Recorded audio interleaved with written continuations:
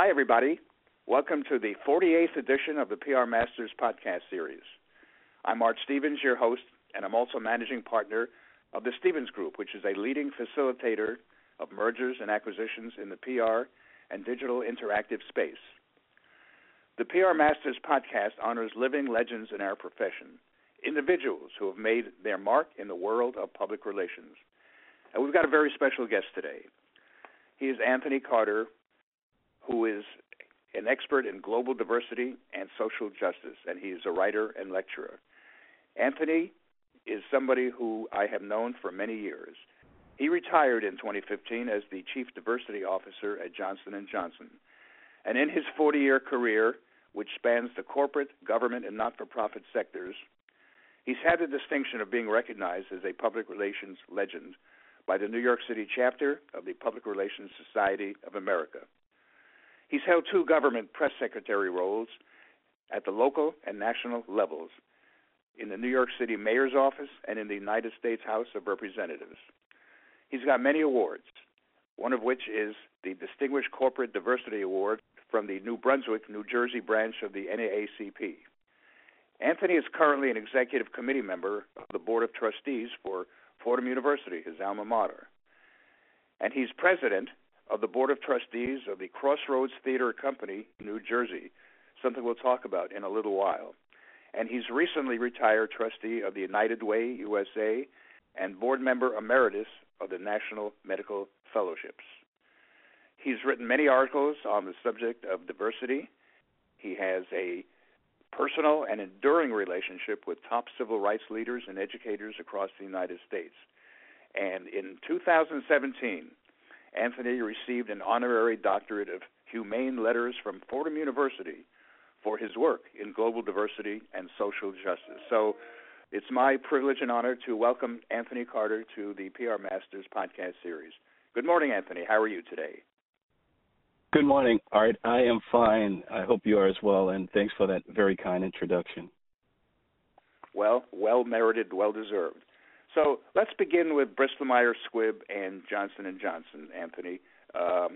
Your tenure with Bristol-Myers Squibb and Johnson & Johnson covered a number of your professional years. Why don't you tell our listeners how you got started in public relations? It's a question I always like to ask because we get so many diverse answers because people have started in very, very different ways, accidentally as well as not accidentally. How about you? Well, yes, Art. First of all, diverse answers underscores this whole journey called diversity. So I'm happy to share some of my diverse background. And as you know, it actually started at Fordham University, where after studying pre-med for just about a semester and realizing that was not where I could put my best foot forward, I ventured into public affairs, corporate communications, and journalism, and I found those classes quite fascinating. I wrote for the school newspaper. I had a radio program, and the power of communications just came to me during those years at Fordham University up in the Bronx. If you advance that a bit, when I first started working and taking that communications and public relations degree with me, I worked at Avon for a while. That was really my first job, where I did do some corporate communications and some marketing as well. I was in the sales force. But it really got, heavy duty or intense in terms of responsibility and really being immersed in the roles, as you said, at Bristol-Myers Squibb and Johnson & Johnson, which was about 24 years of my career, 10 at Bristol and 14 at Johnson & Johnson. And I remember the fondness for the profession. When you have the opportunity to work in a profession, it's a continuation of your learning experience, albeit more pragmatic, of course. But I learned to apply some of the things that I learned in school, but I learned it with a company paying a salary and expectations being commensurate with that. So we had to perform, and in that performance, I was able to learn from some of the best, and many who you know, John Weisberg, for example, at Bristol-Myers Squibb, and Bill Nielsen at Johnson & Johnson, and they really increased my appetite for this work. And so that's really how I got started. And as you mentioned earlier, I had some public sector work as well, but that's really where I think really got me grounded in this work. Well, one of the things you did, of course, when you and I worked together, when you were at Bristol-Myers Squibb, where we first met, and I headed Lopes and Stevens, a New York City public relations firm, you were involved in what I would call traditional corporate communications, but then you segued into global diversity. How did that come about? That's something you did while at J&J. Tell us how that came about and what segment of your life that covered. Good question, Art. And I want to, if I can, briefly go back to the Fordham University experience where, from a practical sense, I did some things that led to the work I did working with your company and other things I did at Bristol-Myers Squibb and J&J that ultimately led to my role as the Chief Diversity Officer. But I had a radio program at Fordham, at Fordham, called Elimu, E-L-I-M-U, which is a Swahili term which means a search for truth and knowledge. And it was the only black program in WFUV's whole array of outstanding programming.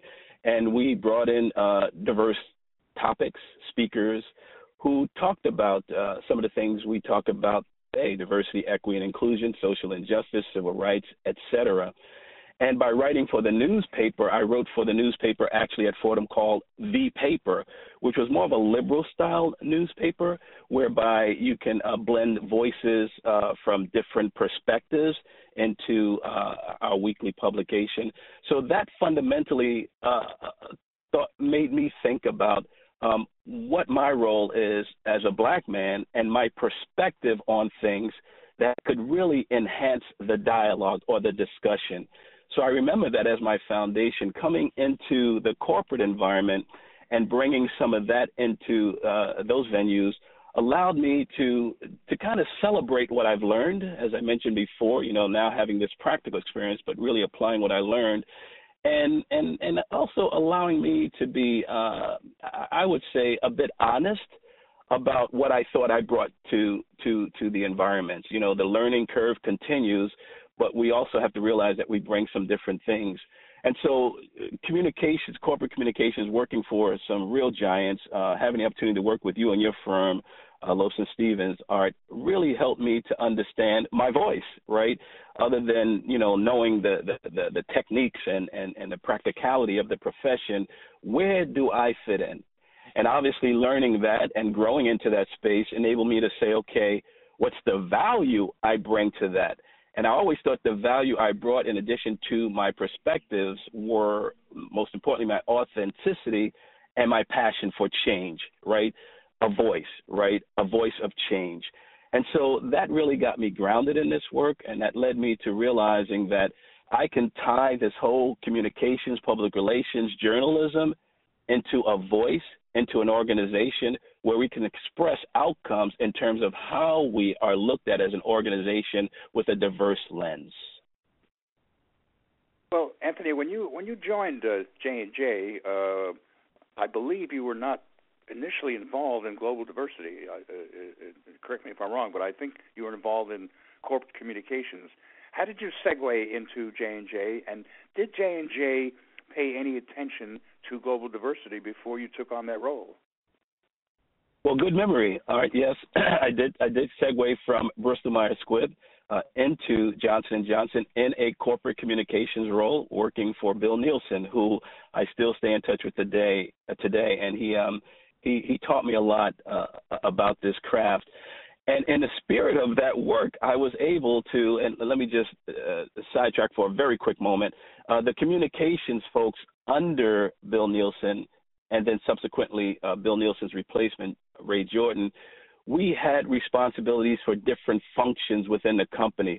So my role as the corporate communications person, I had legal, I had HR, I had, the general counsel's office. I said that by legal, but we also had other kind of functional organizations. And I also had the Office of Diversity and Inclusion, right? So I was able to help the Chief Diversity Officer at the time strategize, focus on their communications plan, look at ways in which they could penetrate the organization to push the whole notion, concept, and examples of good practices around diversity.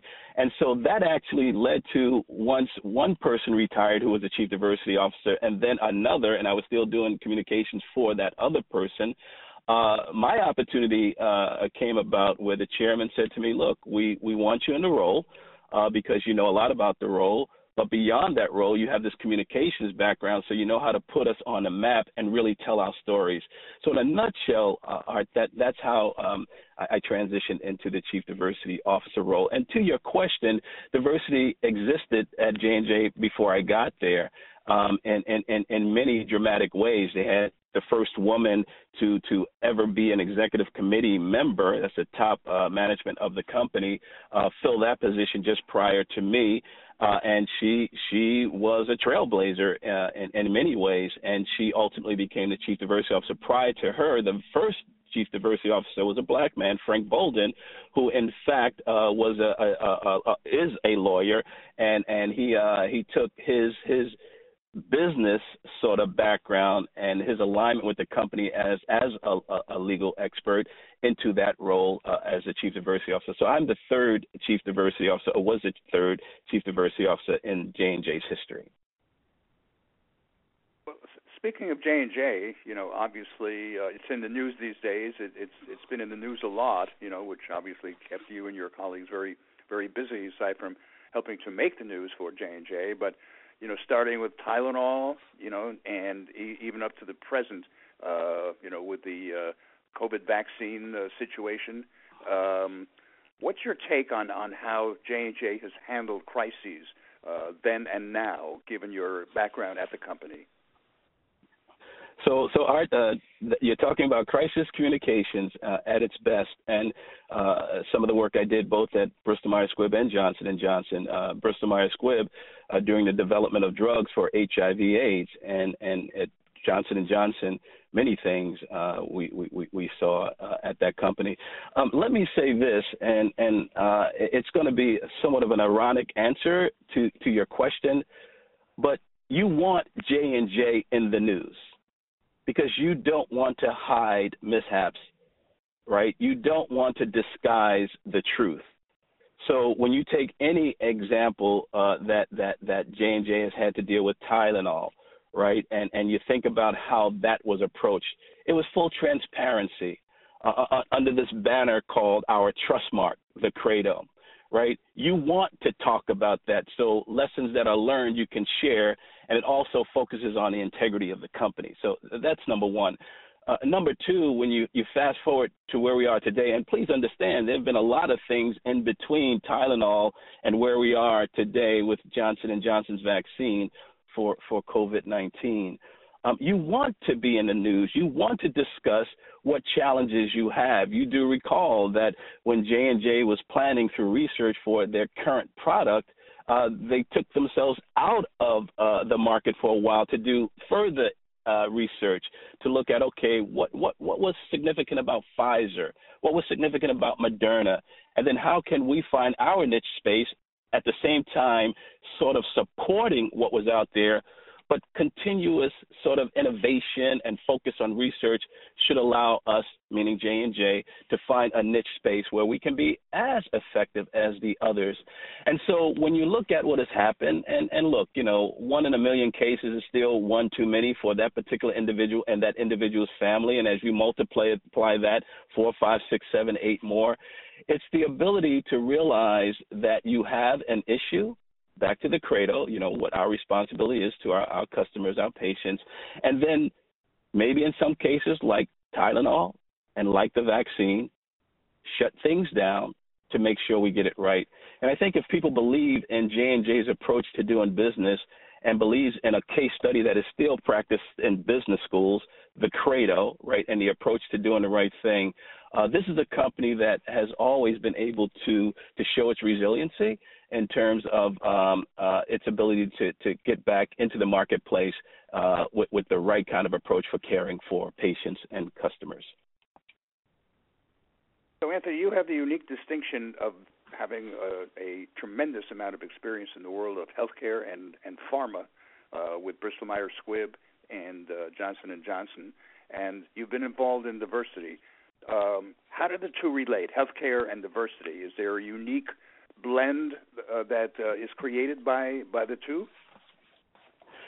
You know, Art, maybe I was fortunate to be able to find the link. In many ways, there are other companies in various industries who find ways to link their D&I imperatives, diversity and inclusion imperatives, to their business model. So at J&J and Bristol-Myers Squibb, which, as you know, I did some diversity there as well before I left to join Johnson & Johnson, the model had to align. The diversity and inclusion model, or what we call today diversity, equity, and inclusion model, had to align with healthcare outcomes. Right. Again, that's underscored in the first responsibility in the credo, our responsibility to our patients, doctors, nurses, mothers, fathers, children. Right. We had to make sure that we were producing products that enabled people to have an enhanced quality of life.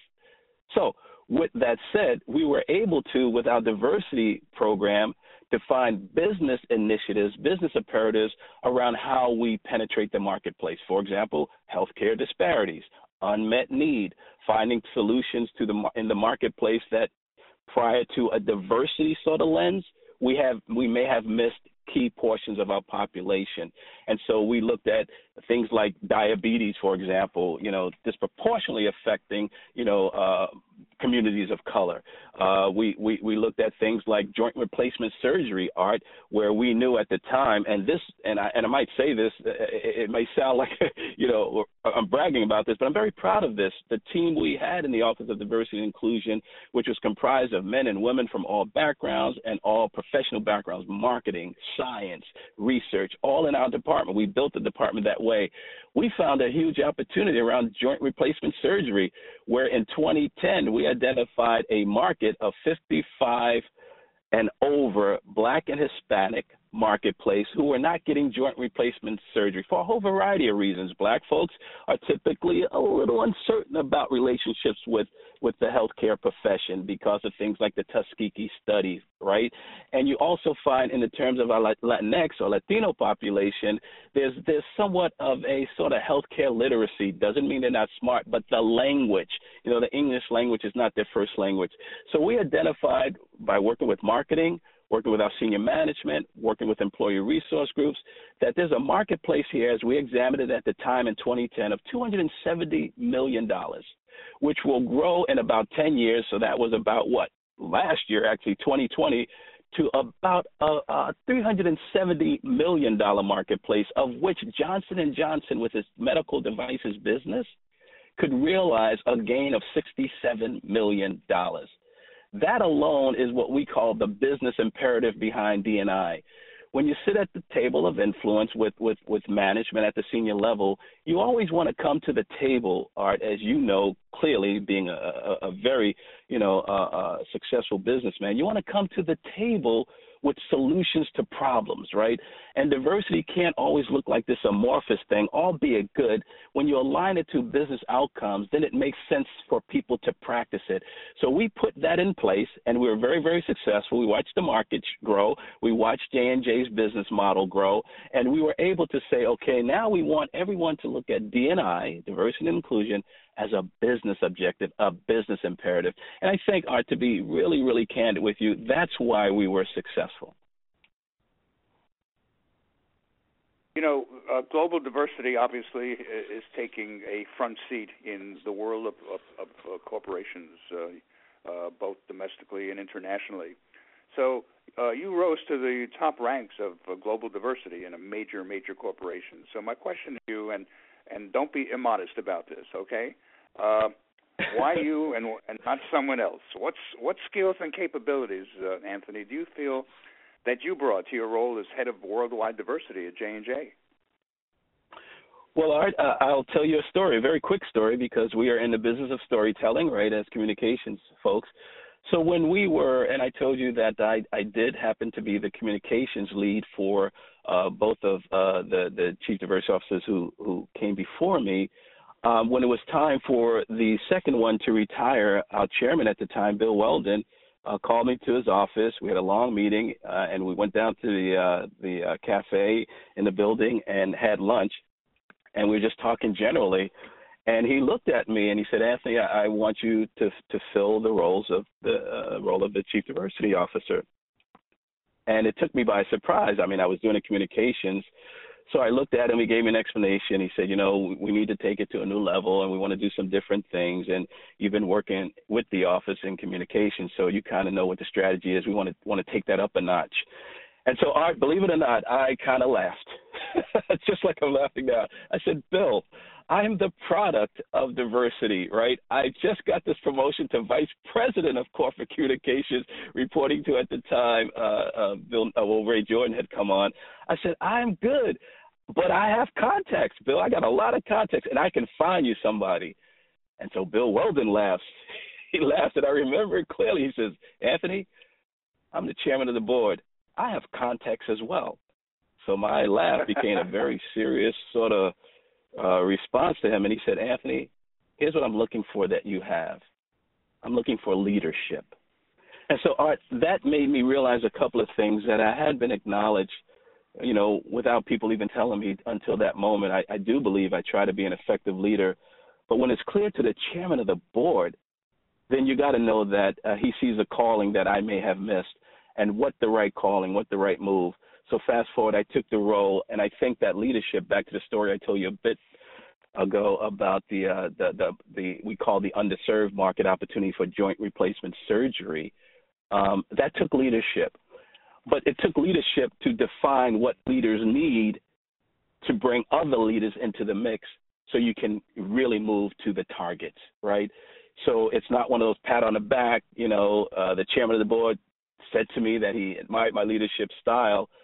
But I do know, I think he admired the way in which we brought leaders together to solve problems that were so crucial to business continuity and business success. So that's the best way I can describe that. Anything else might sound, so egotistical, but I believe I was good at what I did because of the folks who I surrounded myself with, and it all falls under the big L called leadership. Well, you're very modest, Anthony, because having worked with you both at Bristol-Myers Squibb and at Crossroads Theatre Company, which we'll discuss in just a moment, I can attest to your leadership skills and capabilities. In fact, very often I'm in awe at how you rally the troops and how you manage to get things done, with your leadership style. So you don't have to comment on that. That's a compliment, and based on my experience with you. As if I could throw religion in there, I'm a Catholic, and there's some elements of modesty and humility that you got to serve the world with. So I try to bring that forth, but unfortunately, through your keen perception and perspective, and the way you and I have a relationship, you can see right through it, and I'm glad you can, because that only underscores the closeness of our relationship. So thank you. But humility and modesty is something that I treasure. But you help me brag when I need to brag. Well, all I can tell you, Anthony Carter, is that you are a people person, and people respect you, admire you, and obviously follow your lead because you are indeed a leader. Which takes me now to Crossroads Theatre Company, okay? And in full transparency to our listeners,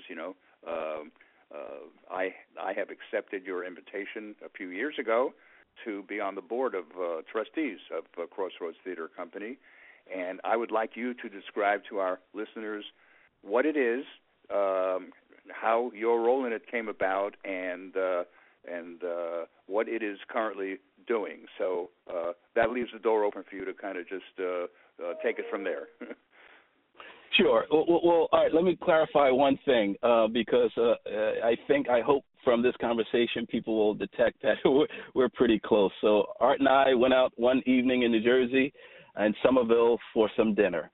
And we were talking, and Art knew a little bit about my work with Crossroads Theatre Company. Is that correct, Art? Because we always get together every so often, maybe once or twice a month, if not at least once a month during the summer when you're here in New Jersey. And we talk about things and a whole lot of things. And Crossroads has always been top of mind. But when we sat down to talk that day, I just saw you just so fascinated with all the things I was talking about. And Art, in all due respect, I didn't offer you an invitation. You said to me point blank, "I'd like to be part of that movement, Anthony." Do you remember that, Art? Okay, remember this is your podcast. You got to be honest. Do you remember that? I do. I confess. I do. Okay, and a welcome confession as well as a welcome onboarding. And it was so easy to put you on because I just had to talk to our membership committee and tell them who you are. Crossroads is a passion, as I know it has grown so much as your passion as well, and you have done some incredible work with us and the work that we do at Crossroads. Crossroads is a continuation of my work in diversity. Crossroads is about a 43, close to 44-year-old theater company, black theater company based in New Brunswick, New Jersey, founded by two young upstarts at the time, Lee Richardson and Ricardo Khan, who, when they were students at Rutgers University, they said, let's do something dramatic during the height of civil rights, racial tension, and all of those things. And they founded this theater, and they felt that, black voices unapologetically can be presented in theater to not just showcase black talent, but to showcase and present messages about our trials and tribulations, our ups and downs, our songs and our cries, and all of these things that are reflective of the Africa diaspora, right? Right in the environment of New Jersey, we were able to bring, talent to that stage that allowed us to really showcase who we are. Viola Davis, Ozzie Davis, Ruby Dee, all of these, and the list goes on. And we were able in the early 90s to be awarded a Tony Award for Best Regional Theater in the country. Now, if that's not a statement, I mean, what else is? We didn't have to compete for it, but we were given that because of the presence we had. I chose to stay committed to Crossroads now that I'm retired. I did start out as a trustee when I was an employee at Johnson & Johnson as a chief diversity officer, and then I was elected to the presidency of the board just as I retired, and it was a no question kind of response, absolutely, and when I talk to you, Art, and talk to other members, some other extraordinary members of our board who have come on to join us, we were at a very difficult place, This is pre-COVID, right? So we were really trying to find out, how can we look at our business plan, our business model, keep the sanctity of who we are, and expand it to a place where we can incorporate more stories written by white directors, characters played by Indian women, Pakistani women, writers who talk a lot about what we should be doing from a sort of cultural, and I'm going to use the word revolutionary perspective when it came to theater. So all of these wonderful things that we were able to bring by looking at a diverse lens of what Crossroads is. And Crossroads, as you know, has been on the map as yes, one of the best theater companies and I would say in the world, because we hear from places like South Africa, Johannesburg, we hear from places in Europe about what are you guys doing? Art, we hear from your theater company right in Sanibel over there on the west coast of Florida. How can we help? How can we do more? How can we partner? So that has kept me, into the mix, and that has allowed me to bring on extraordinary members of the board like yourselves and other folks who have been entrepreneurs who can keep this business model on theater, which is quite a nice sort of alignment, not robbing the theater of its theatrical purpose, its messages, but making sure we can fund the messages with good, solid business acumen. So tell us about where Crossroads is today. Obviously, it's had to deal with COVID, like all theater, all live theater. It's had to shut its doors to the theater that it occupies in New Brunswick, New Jersey, for a period of time. Tell us what Crossroads has done in the interim and what the outcome is and where it's headed. Sure. So, look, COVID-19, the coronavirus has impacted so many people in so many dramatic and unexpected ways. And in many ways, it has hampered business and theater and a lot of things from continuing on. I mean, the coronavirus shut down, I always say, civilization for a long period of time, and it's still, has us in a point where we have to be extraordinarily cautious in how we go about our daily lives, right?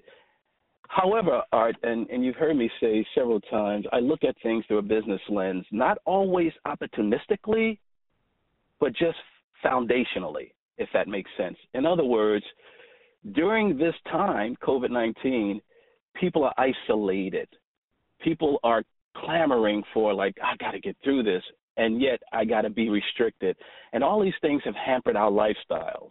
And our lifestyles have allowed us to see theater, to go out to restaurants, to have family members and friends over. And we've had to kind of,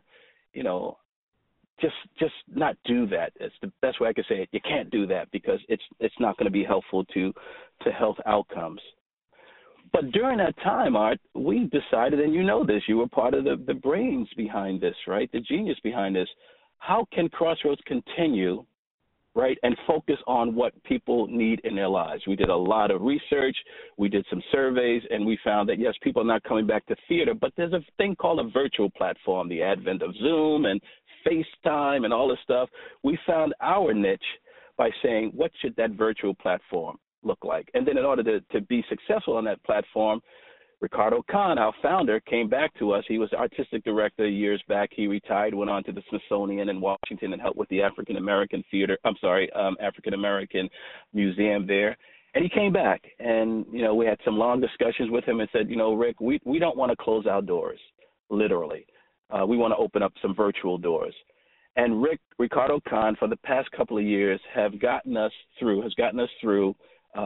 this whole this situation we confront, this very serious, grave situation. And we've done it in such a way where, Art, and you're part of our finance committee, we have raised more money than we've ever seen. We have managed our finances better than we've ever had. And like any theater company, not just a black theater company, any person or organization into the arts, you're struggling during this time, and it's an ongoing struggle. Art, as you know, because of our tenacity and our ability to say, all we do is produce theater to make people's lives better, to enhance their quality of life through theater. And in order to do that, we know there's a price that you pay. And so without charging for the platform, we were able to do some things, right? And by having virtual theater, we were able to have folks see us and fund us. Now, just before that, as you know, in 2019, we had our very first gala, which was a fundraiser, and we awarded Denzel Washington the inaugural Ossie Davis Ruby Dee Living Legends Award, right? And that, again, enhanced our presence on the map, and that was prior to COVID. And then when COVID came, obviously we were carrying that banner forward so people knew who we were. And as we continue to live off of that sort of recognition, we were planning for our next gala during COVID, and as you know, and the listening audience should know as well, on May 20th, just next month, we will be honoring the legend Cecily Tyson for the work she's done, in theater and film, and the courageous sort of characters she's portrayed in her history, which all aligns with Crossroads, at our second Night with Crossroads gala. And we will be, just recognizing her. We'll have entertainment. We'll have a lot of things. Now, why do I give you those two examples? Because we know we have to fundraise. And during this time, some might say, well, that's a little crazy because people are not coming in your theater.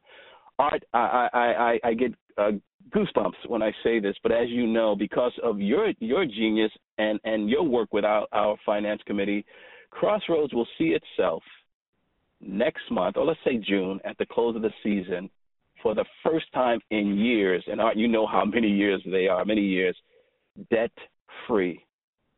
And when we tell that to funders now, who people are gearing up to support our gala next month, they're thrilled, they're overwhelmed. They want to know how we can help you continue on that path. That's been a work that we put in place when I started on the board. We got to find a financial model to keep us afloat, not even knowing COVID was on the map. And then realizing that we needed to bring in leadership like yourself and others to help us really formulate that strategy for success. Art, in a nutshell, that's how we did it. I'm not going to suggest to you it was easy. You've been on some of those calls. It was blood, sweat, and tears, but we got it done. So, Anthony, obviously it's been a labor of love for me to be involved with you and the Crossroads Theatre Company.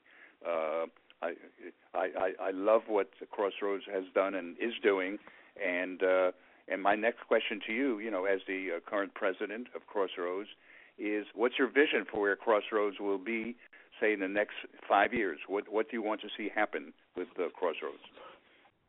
So, Art, any good strategic plans starts to be formulated, like 2-3 years ago and now. And so, Art, I believe we're seeing those 5 years sort of come into vision for us. We wanted to diversify our board, not only with cultural backgrounds of people who are different. We wanted to bring different perspectives, thoughts, ideas, experiences, religion, everything to help us see theater differently. We wanted to financially manage more prudently. We wanted to make sure that we can only do what we can afford, right? Nothing more. We wanted to look at the structure of our organization and bring in talent at the office level to bring in people who could help Ricardo Khan develop and sort of sketch out this new frame. In 5 years, we'll just pick that time, but I hope we see it now. We will continue to be a force in the industry. That is happening now. We will be continuously sought after for talent, not only on the stage, but people who want to work with the theater, writers, directors, stagehands, you name it. We're seeing that now. And when we are able to open our doors again, we will gradually, with protocol direction, put we call butts in the seats, so to speak, to make the shows really more alive, so to speak. And we will find ourselves continuing this quest. This is going to sound weird with what you just asked and what I just told you, but we will continue to find ourselves searching for prominence, right?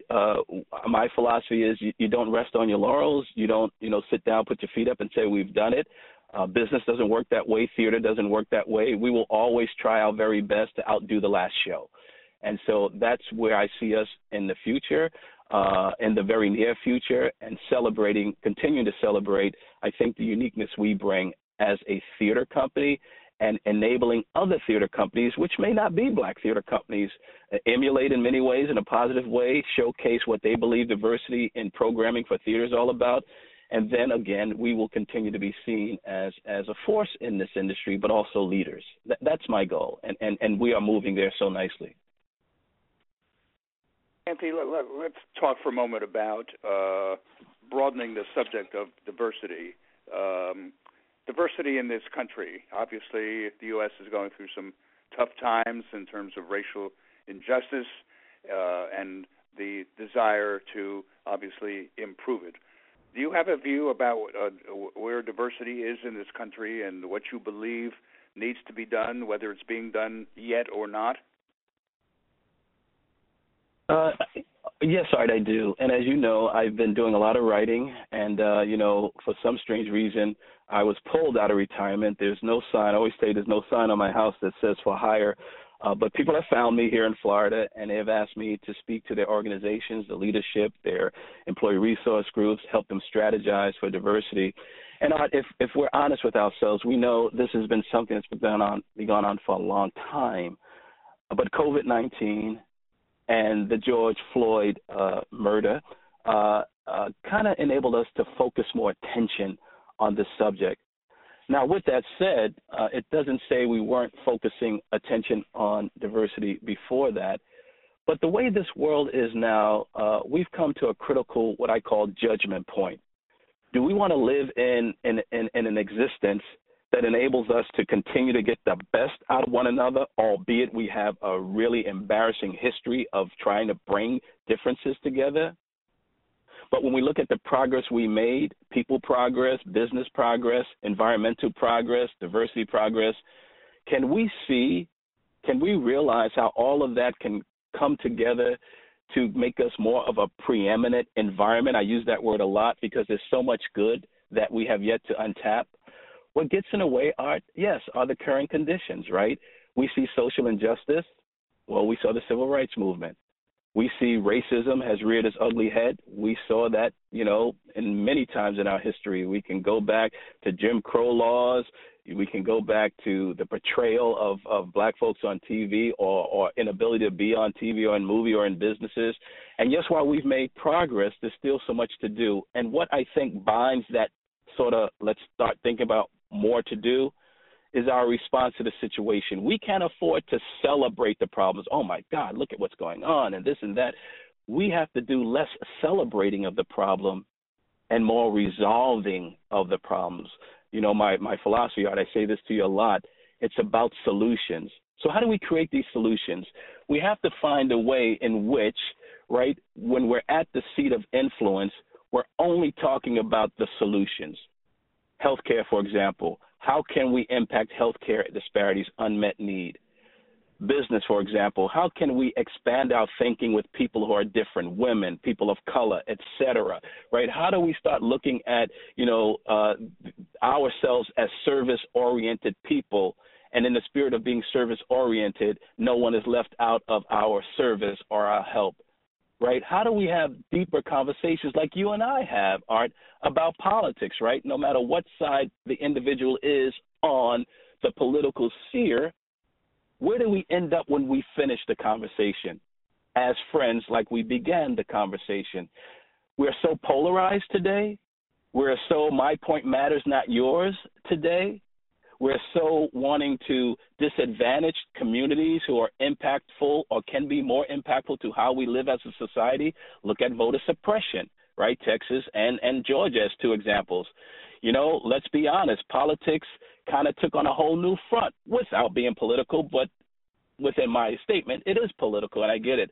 But we took on this state where we stopped listening to one another's, and we stopped using the political base as leadership to help us grapple with issues that we all go through: poverty, homelessness, education, all of these things that are just so, impactful to all our lives. And we built these barriers that were created in terms of people's, I suggest, inability to lead us to a place where we don't have to be perfect, but there's got to be a prescription for how we can be better. So, we are a mess, and I'll say that, but there are solutions to fix this if only we listen, if only we come to the table with open minds, and if we're really prepared to take this journey, to get some scars and some bruises, get up and heal, brush ourselves off, and get back into the game, we can solve this. And we've seen this, Art. We've seen this in business. We've seen this in our theater company, Crossroads, how we're not going to sit down and take the onslaught of whatever it is, prejudice, biases, racism. We're going to move forward with a purpose that's going to be sort of joined by those who believe that the purpose serves all. That's where I think we need to go. Those are the conversations I'm having. I say to folks, you want me to talk? I'm not going to celebrate the problem. We're going to talk about the solutions that are required, or it's going to be a waste of all our time, right? Wow, this is great. Anthony, on that note, we're going to conclude our discussion today. You've been terrific, as usual. It's one of the reasons I truly wanted to have you as a guest on PR Masters, because you are a PR master as well as a master at the human race. You really are. You are a leader, and I am delighted and happy and proud to be your friend, and I hope that continues for many years to come. So, Anthony Carter, I thank you so much for joining us today and giving us your views on the world of diversity and the culture in which we live, and some terrific advice on what needs to be done going forward. So, Anthony, thank you so much. Art, thank you, and you are so welcome, and I am so honored to have been asked by you to participate in your passion. I know what this means to you, so thank you for letting me be part of it. Thank you, Anthony. So, on behalf of all of us at PR Masters, I thank you for joining us today, our listeners, our loyal listeners, and sharing your thoughts with us as you communicate with us and have outreach with us to let us know how we're doing with our 3-year-old PR Masters podcast series. So thank you, our loyal listeners. Thank you again for tuning in to another one of the Stevens Group PR Masters podcast series.